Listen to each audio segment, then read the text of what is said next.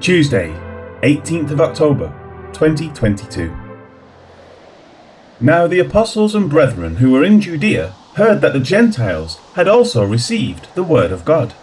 Acts 11, verse 1. The last verse of chapter 10 ended with the baptism of the new believers and then a note saying, "Then they asked him to stay a few days." This was referring to Peter. With that, chapter 11 starts with, "Now the apostles and brethren." More appropriately, it reads, "Now the apostles and the brethren." They are two distinct categories. Of these two groups, it next reads, "who were in Judea." The sense of the Greek is throughout Judea. Also, the verb is a present participle. Thus it reads, "Now the apostles and the brothers being in Judea." In other words, the word spread throughout all of the believers, and Luke is writing it as if it is happening. What must be the case is that the Jews who were with Peter left immediately to tell of what had occurred. As they travelled from Caesarea, they stopped at the houses of believers and shared with them news of what had happened. As it next says, they heard that the Gentiles had also received the word of God. The clear and obvious meaning is that these were uncircumcised, non-proselyte Jews. They had never observed a day of the Mosaic law in their lives. Their stomachs were filled with the morning's bacon. They had not received any ceremonial purifications and so on. They were to the Jews, essentially, unclean dogs. The thought of what occurred may have been repugnant to them, and yet it occurred. Therefore, it was not, nor could it be considered, repugnant to God. While this message is being conveyed, it is to be remembered that Peter remained in Caesarea, living for a span among these Gentiles. Also note how Luke phrased his words. These Gentiles had also received the word of God.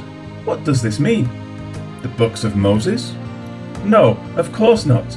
Does it mean that they were instructed in the law, the history of Israel and the prophets? Nothing specific is said of that in Luke's analysis of what Peter said.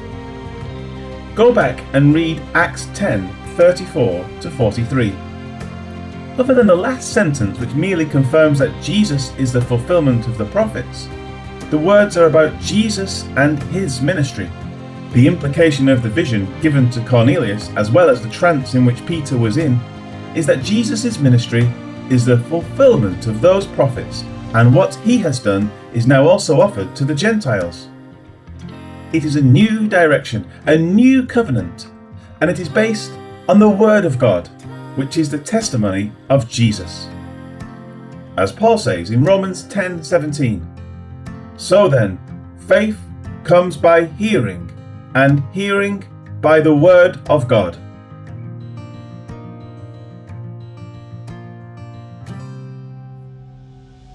Life application. What is it that you find out of place in your church? Do you get queasy when someone comes to church after having worked all night at a dirty job and is still wearing his dirty uniform? What about someone who is from a different culture and whose mannerisms are different than everyone else? Maybe someone shows up at church with biker's clothes on. Maybe he doesn't. Perish the thought. Wear shoes. Maybe he wears sandals and kicks them off while in church. Well, maybe he grew up on the beach and never really left it. The point is that people are different. As long as the people that come into a church building are respectful of the way the church is normally run, why should you worry about appearances? If someone comes in and is noisy or belligerent in his behaviour, that is a different issue. However, if he is a believer, he is in the same state as the Jews before Cornelius' conversion, and the same as Cornelius and those with him after their conversion. In other words, God has accepted him. As this is so, how can you not do so as well? Once unbiblical legalism creeps into a church, the church will become arrogant and self-serving. As stated in an earlier commentary, this is not necessarily the same as a cultural standard.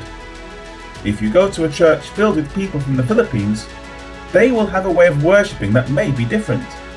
There is nothing wrong with that, as long as you respect their cultural distinctions and enjoy their fellowship. stick it out and enjoy the balloons. If not, then go find another church.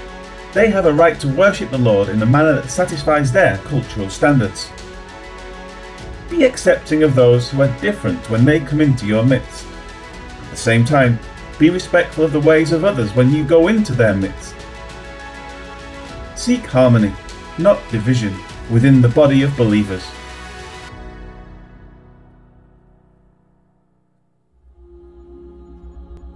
Lord God, how wonderful it is! The grace you have bestowed on us means that we can rest in what you have done. Works for salvation are excluded. We have the door to heaven opened to us by a simple act of faith. Thank you, O God, for the wonderful thing you have done. Thank you for Jesus Christ our Lord. Amen.